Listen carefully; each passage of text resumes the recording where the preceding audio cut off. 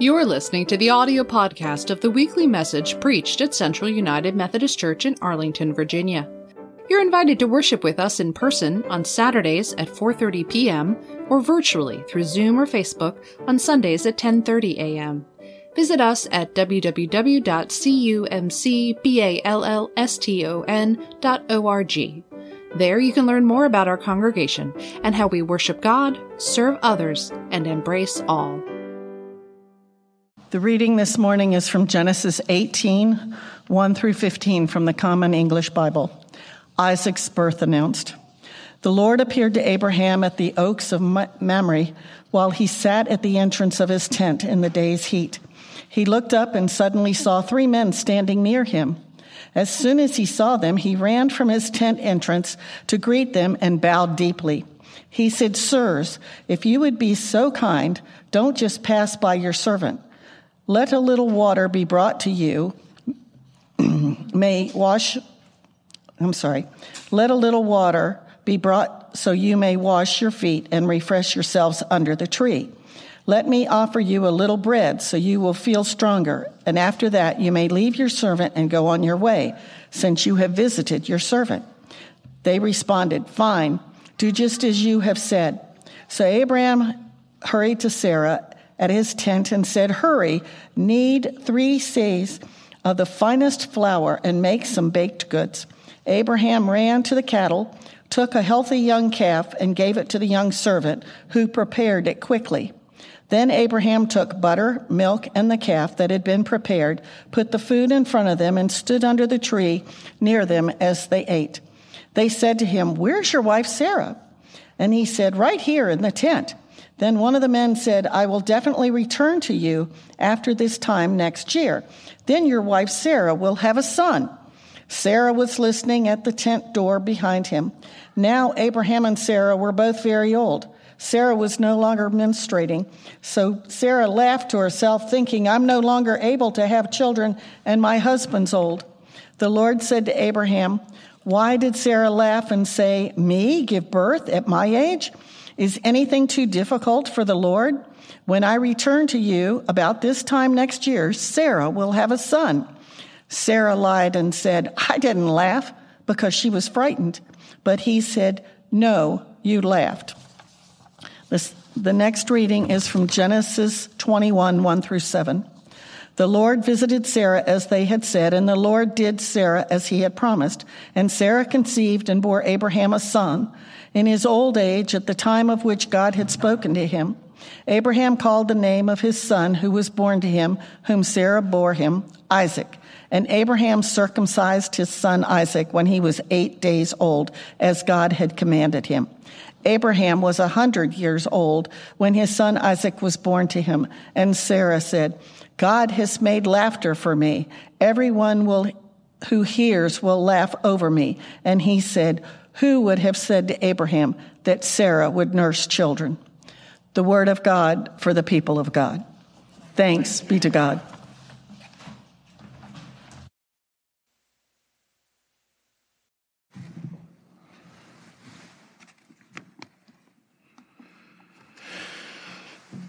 Let's pray.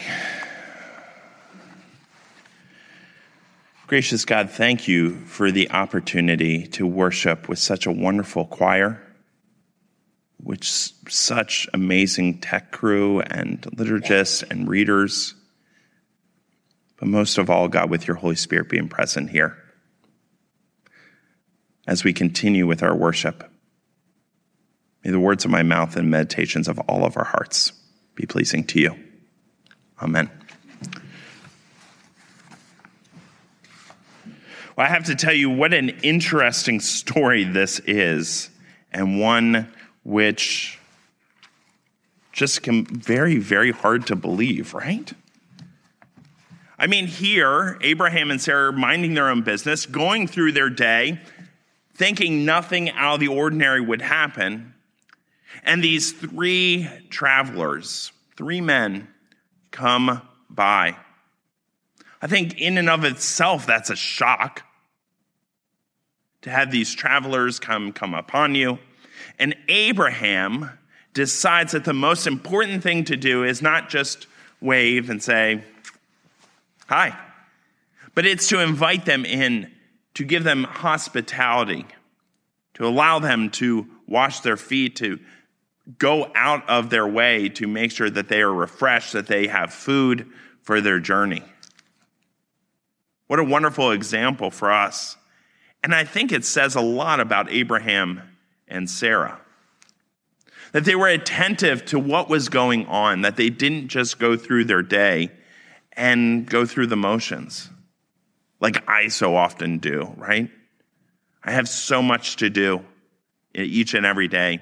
After today, I'm going to be running children to practices and spending some time with them before leaving later on this week for our mission trip. But I'm very, very, very impressed with just Abraham going, you know what, we're going to stop in the midst of this. These are travelers that God has sent us, and we're going to offer the same hospitality that we would.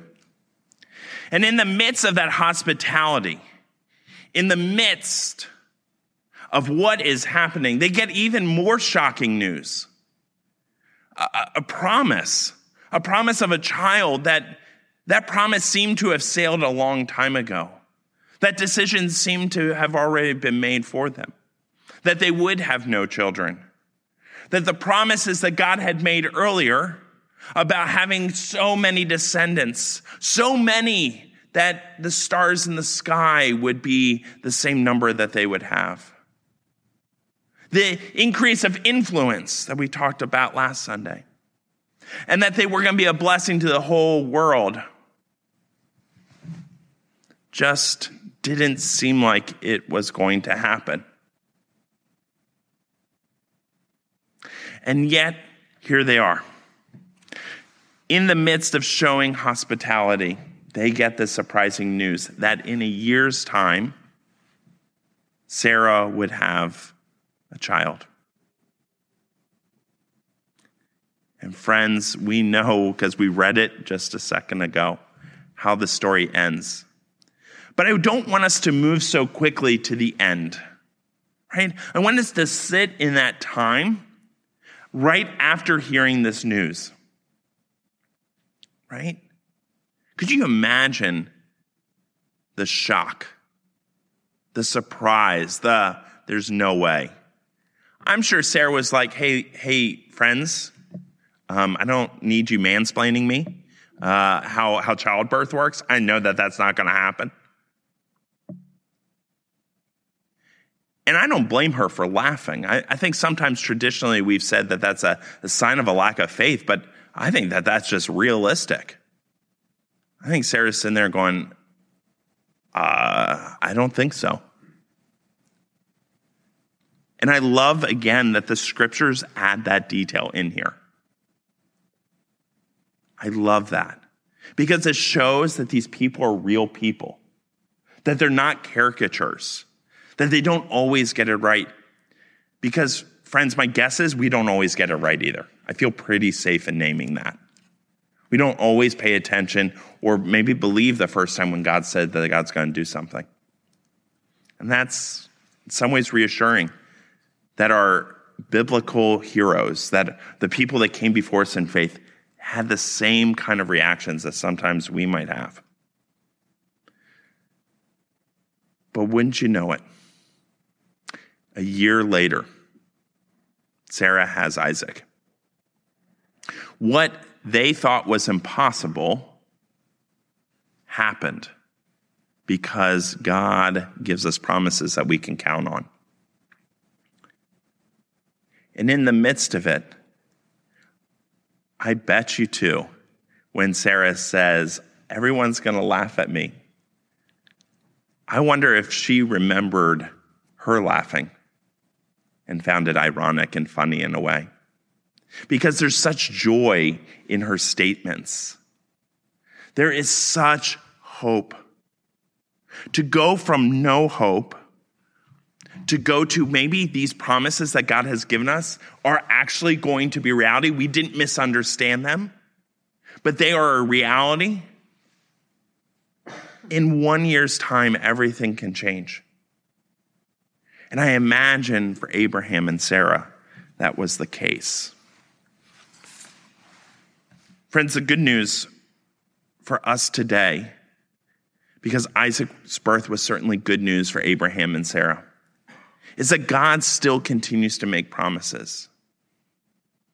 But I wonder, in some ways, do we believe that those promises are beyond reach?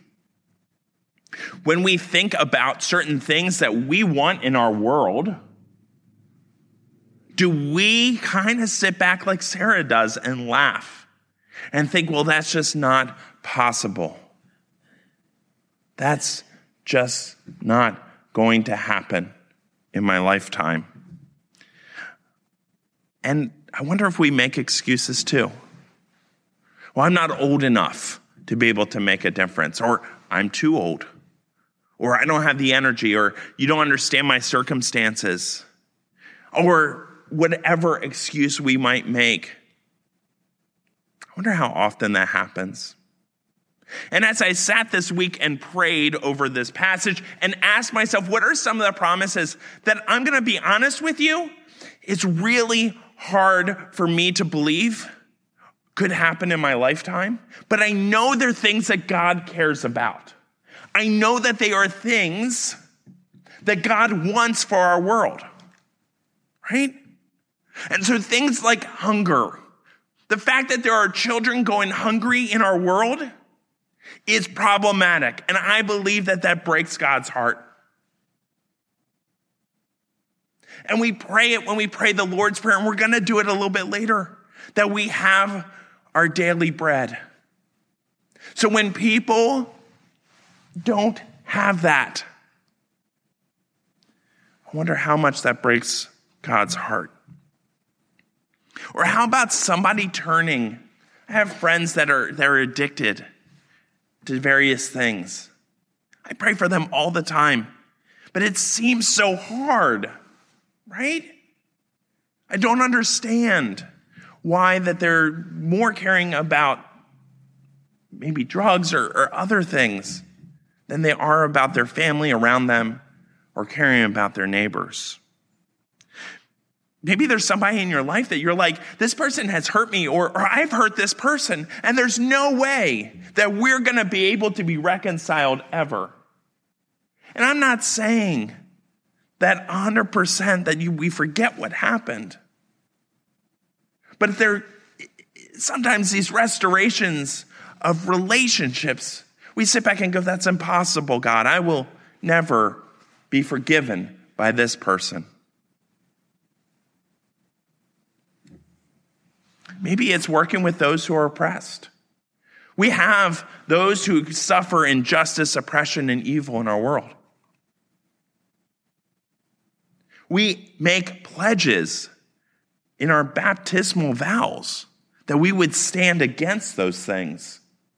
And whenever we have a baptism, whenever we do confirmation, whenever we welcome new people into the church, we reaffirm that that is something that we are going to stand against. So I know that that's not what God wants in this world. And yet, when I look around, sometimes it's just so overwhelming. Or how about reconciliation of races? Of us actually stepping in and saying, what have we done as a country to harm others? As a promise that I wish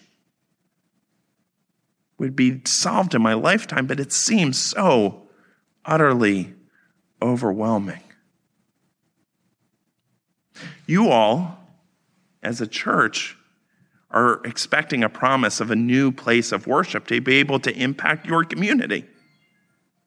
You are standing here and sitting here and worshiping together, whether it's in person or online, a promise of a new space. And I have heard people say, I hope we're in there by Easter. I hope we're in there. That's a promise. And I'm sure over the last couple of years, that may have seemed really, really far off and really, really hard. But that is a promise that God, I think, is making us. And friends, I know this and many of us, you could think if we went around and spoke to everyone and we went in that chat box, you could add a million other things that you see in our world that you think God cares about. And when we promise the kingdom of God coming here on earth as it is in heaven, it just seems so unlikely. And it can be overwhelming. But what I love about this passage is that it's actually two different passages that we read today. Because on one hand, the first one is a promise that Sarah had of what was really happening in the present at that time. And it looked forward to the future, right? Abraham offers hospitality in this moment, but a year from now, you're going to do this, and this promise will be fulfilled. Friends, the resurrection of Jesus Christ, if we're really people that believe that Jesus rose from the dead and is with us, that is calling us to be disciples, that, friends, we also live in a present and also a future. A present reality where all these things seem really hard to believe. But that one day, we're going to be in the future where God is going to cast out all the evil in our world, and that these things are going to be taken care of. We can count on that. In fact, sometimes that's the only thing that gets us through. The other week, I was talking to someone who had just lost a spouse. And they said, the only thing that gets me through is I know I'm going to see them again. The resurrection, new life. I don't see it right now because I'm grieving. I'm heartbroken. But I know that that person is with God. I can count on that promise. And so as we go through these things, we have to sit back and we have to say, you know what? We're not going to give up. Because the beautiful thing about being disciples of Jesus Christ is we're walking so close to the rabbi that we also begin to experience life as Jesus did. The things that broke Jesus' heart in ancient Israel and Judah are the same things that break many of our hearts. The things that we talk about as part of the kingdom of God start to become the things that we care about. And we only have that because of the resurrection. These things that I listed are overwhelming. But I want to go back to the hospitality piece that Abraham offers, because I think sometimes we go past that too quickly. God told Abraham that Abraham was going to be a blessing to all the families on the earth. Even though he did not have a descendant yet, even though he wasn't that influential. I wonder if when these men passed by, he said, you know what? I'm supposed to be a blessing to everyone I meet. And he was living into that promise even when he couldn't see how it would ever work out. Friends, I think we need to live into our promises and the things we care about. If we really care about things like reconciling of races, standing up to all the isms in our world and fighting for those who are oppressed, if we really care about hunger, if we really care about affordable housing, if we really care about these things, then we don't just wait and say, well, it's just overwhelming. We have to be like Abraham and say, what can I do right now? Because I am going to work for this. This is worth giving my life for. This is worth giving my time for. This is worth me giving my resources to. All of these things matter, and I'm so invested because I believe in resurrection. What seemed impossible on Good Friday happened Easter Sunday. And we have to realize that if we really believe that God's promises are going to come to fruition, then we have to be like Abraham and offer hospitality, do what we can, serve where we can, forgive where we can, offer peace where we can. That's something I want to build my life on. Because God has never not come through with one of God's promises. So let's live our lives on these promises that we can count on. Amen?